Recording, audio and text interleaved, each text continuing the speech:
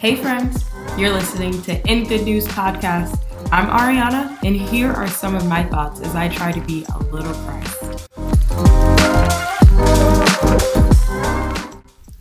Welcome back, everyone, to the In Good News Podcast. I hope you all have seen so much light and beauty from the Father in your eyes since the last time you've listened to this podcast.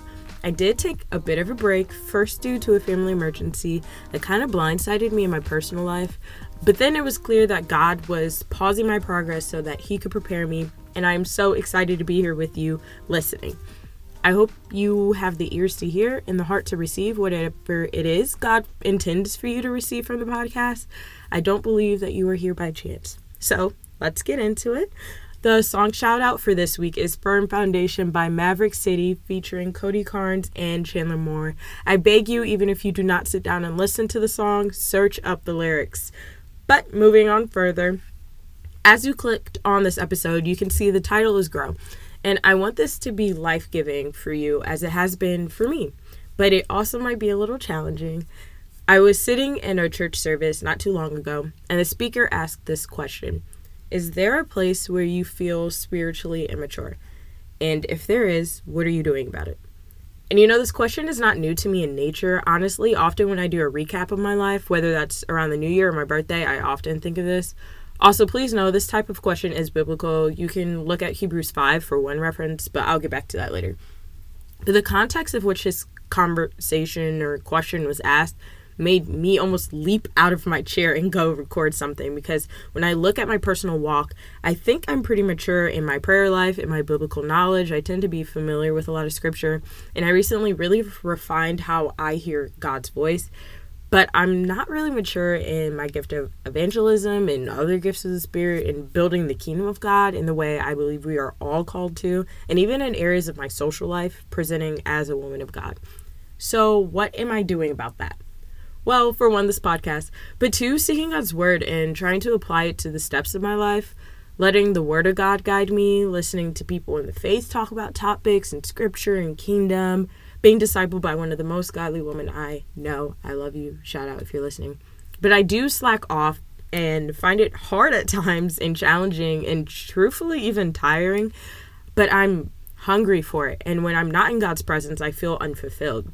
And I started to think about what growing spiritually meant, but also naturally, what does it mean and why God calls us to grow? When we first come to the faith, it's new and full and hopeful, which, don't get me wrong, it'll always be those things. But as time goes on, the excitement is hard to maintain if you don't work on it.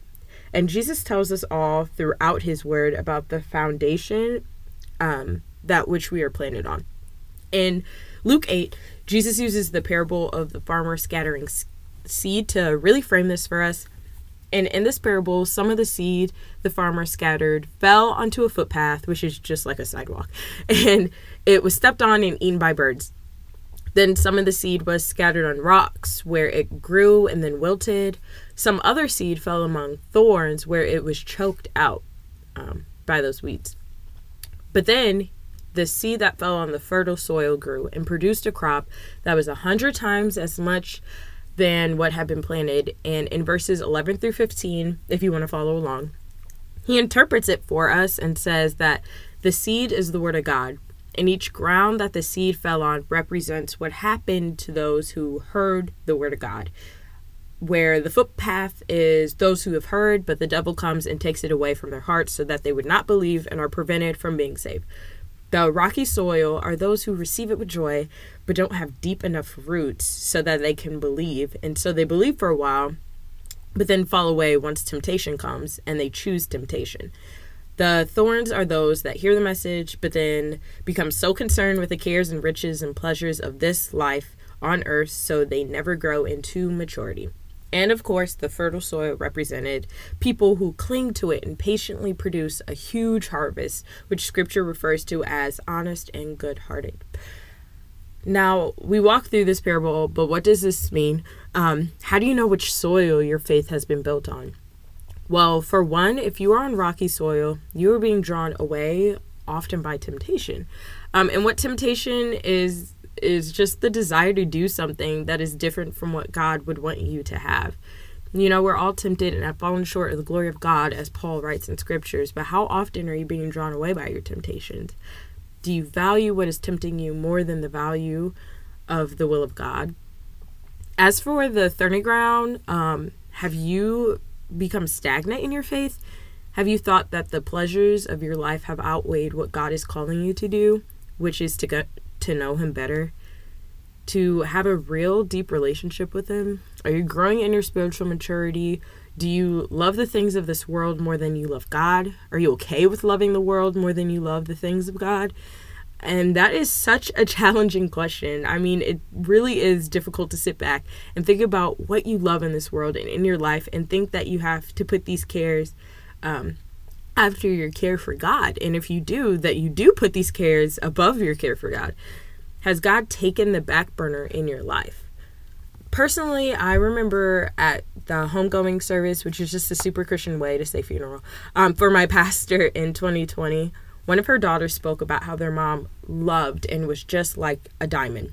And to be shaped like a diamond, some things have to be cut from your life so that you can come out beautiful in the way that it is intended. And I remember praying there for me to be shaped like a diamond, for God to make my life as beautiful as hers so that I could be the way God intended for me. And I genuinely meant that prayer. I still pray it sometimes to this day. But then God started to really shape my life and was cutting all kinds of things from me. And I was like, hold on. That was quick. But as he did it and still does it, I realized that what he is cutting was also choking my light. I was being suffocated. I really do mean suffocated by the cares and pleasures of this life. And now, through the shaping and pruning, to bring it back to the garden analogy, there is so much more beauty and my life is so much more full. And it's hard for me to go back and think how much light was being choked out and how I knew that, and yet I didn't move from it. In my life now, I try to continue to grow into maturity by choosing not to be overwhelmed by the cares of this world, which again is hard and takes work and choosing and leaning on God. Hebrews 5, which I brought up a bit earlier, calls us to spiritual growth. In fact, it reprimands us in verses 11 through 14, saying there is so much more we would like to say about this, but it is difficult to explain, especially since you are spiritually dull and don't seem to listen. You have been believers for so long now that you ought to be teaching others. Instead, you need someone to teach you again the basic things about God's word. You are like babies who need milk and cannot eat solid food. For someone who lives on milk is still an infant and does not know how to do what is right. Solid food is for those who are mature.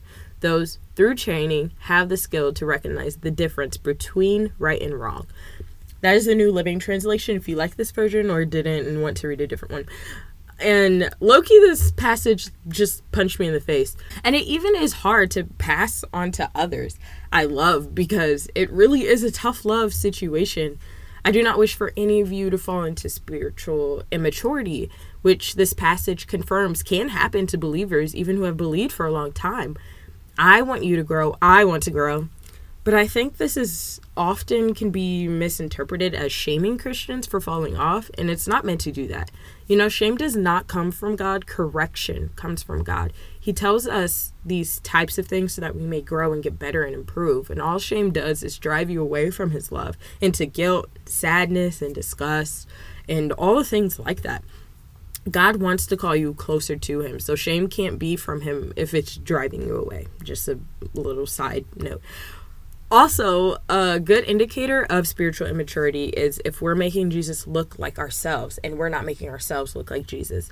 I think that's where you fall into even dangerous false teachings. We should be living better because God is better, not frame our teachings based on our personal lives and our personal preferences. And it really is the call of God to grow. Grow because the more you know God truly, the better he gets. Grow because he doesn't intend to keep anything good from you. Grow because the more you walk with God, the more alive you will be. God is a living God. His word is a living word. That means that when you go and you interact with it, it's going to be new and fresh every time, but yet still the same, and forevermore it will remain. So, some tips for growth I have. Well, first, seriously, it is growing your faith, and faith comes by hearing the word of God. You know, I was just telling one of my roommates that I think the struggle for young Christians now is that we've become one-issue voters when listening to sermons or messages, in the sense that if we don't like one thing we hear, we shut the whole message out and refuse to receive anything from it that God may intend for us to hear. And that's not just to say y'all should be staying in spiritually dangerous congregations or settings that harm your faith more than grow it. Absolutely not. Do not do that. Get out. But that is to say that you can't turn off the word of God altogether because one person got it wrong. Choose to grow in God anyhow. The example I used was misogyny with my roommate, which as a woman I run into a lot, where it's hard to hear a man or even a woman blatantly speak harmful ideologies over women and limit the way God called them to be. So invite the word of God into your lives, whether it's through sermons, podcasts, or talking to your friends about God and asking questions, talking to mentors. You can even talk to me. Just invite the word of God into your life. The next tip 2, and it's getting into community with Christians, whether that's a church or a group of friends, a Bible study, something where you can talk to other believers about what you believe. You can't grow spiritually if you're only surrounded by non-believers. And again, that is not to say you can't have relationship with non-believers. I have plenty of those, believe me. And I even talk to them about my beliefs in spiritual life all the time. So don't misinterpret that either. What I mean is that it is particularly difficult to grow spiritually if you're the only one trying to grow spiritually around you. So seek others out, other believers out, and talk about God. Talk about the kingdom of God. That's what we are called to do. My third tip, find something small you can do every day to glorify God and be consistent. And that kind of sounds big, but what I mean is recognize God in your life at least once a day. For example, every morning I wake up and I listen to a gospel or Christian music song just to show God that at least when I wake up, I will recognize him. It can be praying once a day, reading a scripture a day, telling God you love him and actually mean it once a day, a devotional, I don't know, but something to glorify God and show him you want to invite him into your life every day on a consistent basis. Please, please, please be consistent. My fourth tip is to not shy away from the messiness growing brings. You know, this summer I've been working in gardens, which all this theme is coming from, and I'll talk more about that in the next episode. And no matter how much I try to be concise with my work and systematic with all the things that I'm doing in the garden, I can't help but get a little dirt on my clothes and some leaves in my hair. And that is okay when you're working on what you've planted. To be in good, fertile soil as Jesus wants us to be in Scripture, you can't shy away from the messiness of your pain, your insecurities, your background, your life decisions. God wants you to bring all of that so that he can mature you and grow you into something beautiful. It takes all of your life to produce something beautiful. My fifth tip is to rest. The last time I took communion, my friend who was leading it talked about how before the fall of man, there had always been a Sabbath, which is God's designated day of rest. It was always in God's design, in his original design, for us to take time to rest. That is so beautiful, and I hope you buy into it. Recently, I've been buying into it, and it has changed my life. So what does that look like? It's taking intentional time to stop what you're doing in life and reflect on it. It's recognizing that you need a break and being grateful for that. Taking your break and rest time to relax, but also just spew out gratitude. Spew it out. And my last tip is, if this still feels big to you, or if you can't decipher what type of soil you've fallen on, or if growing spiritually even is something you actually want, which I really, really, really pray it is, be honest. Ask God for help. Then ask someone you trust in your faith for help. Things can only grow if God waters it and if God does the growth. But he did give us each other and tools on this earth to aid us in this process. Also, you can't receive the truth of God if you yourself won't be honest with him. God can't heal your unbelief if you don't admit that you have unbelief. And also, while we are here, if you are the person someone comes to, first and always ask God for wisdom and guidance on how to help. Then always accept them with love. Always. Don't pass judgment on them if they need correction. Don't reject them if you don't believe the way you do. If they don't believe the way you do.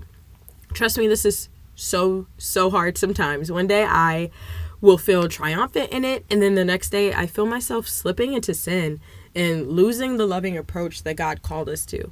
On every end, we must ask God for help, because the danger of not growing in your faith is producing perverted fruit, and that is just the fruit of your life and your work being far from God. My goal in life is for when I meet the Father, He is well pleased with what I've produced in my life, that I was an accurate representation of His love, of the kingdom, and that I did not lead anyone astray by the fruits of my life, but always directed them to Him. That is my hope, and I pray that for you as well. So, before I move on, I ask you this question again, and pray you meditate on it. Really look into your life and see what kind of work you need to do on it. Is there a place where you feel spiritually immature?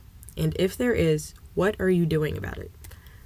On to this week's news, since the whole episode was based on a question. In good news this week, I'm not sure if you saw this, but a 13-year-old girl named Alina Wicker, I hope I pronounced her name correctly, got accepted into medical school at the University of Alabama School of Medicine. High school was just not challenging enough for her, Alina, during the pandemic, and college was not enough either, that she is attending 2 separate undergraduate degrees at different universities. I love this for her. I love to see Black women winning, so yes, that is incredible. Go and read the Washington Post article after this if you want to know more. On to my shout out to God for this episode and how He's moved in my life. I just took 2 trips with one of my older sisters, and both were Christ-centered and to some really cool places. First, we went to D.C. to see the Maverick City and Kirk Franklin concert. Not only were they there, but listen, y'all, House Fires and Jonathan McReynolds opened for them, and it was 4 hours of pure bliss. I got the best hat and wristband out of it, too. And I'm not ashamed to say that I knew every single song between all 4 sets, except for one new one that Jonathan introduced. God was so present. It was one of the best nights of my life. Beautiful. And if this time, I recommend you go and see them while they're still on tour. The second trip we took to Orlando for business, but also to visit Deeper Fellowship Church, where Willie McDowell is the lead pastor, for those who are familiar with him. It was another incredible time. One of my favorite worship leaders, Chris Lawson, was there, and he was leading the first 2 songs, and then Matt Gilman led the second 2. Just incredible. And such quality time with my sister, too. But the word that came from Pastor McDowell was literally shifted so much of my life and, view. Again, it wasn't new concepts, but it was very, convicting, oh yes, this is how I should live. But yeah, like I said, both trips were such quality time with my sister, and were full of good food and adventures and the presence of God, really. So shout out truly to God for providing me and my sister to be able to have those experiences for the Lolo. If you have any thoughts about this episode or have questions, please DM the podcast on Instagram, comment, interact with the show. I promise there is more to come. So share, all that. I am so grateful to be here. So grateful you're listening. And I pray that by hearing, you got to know God more and that He makes Himself more real to you. And as I pray for you, I hope you pray for me. See you next time.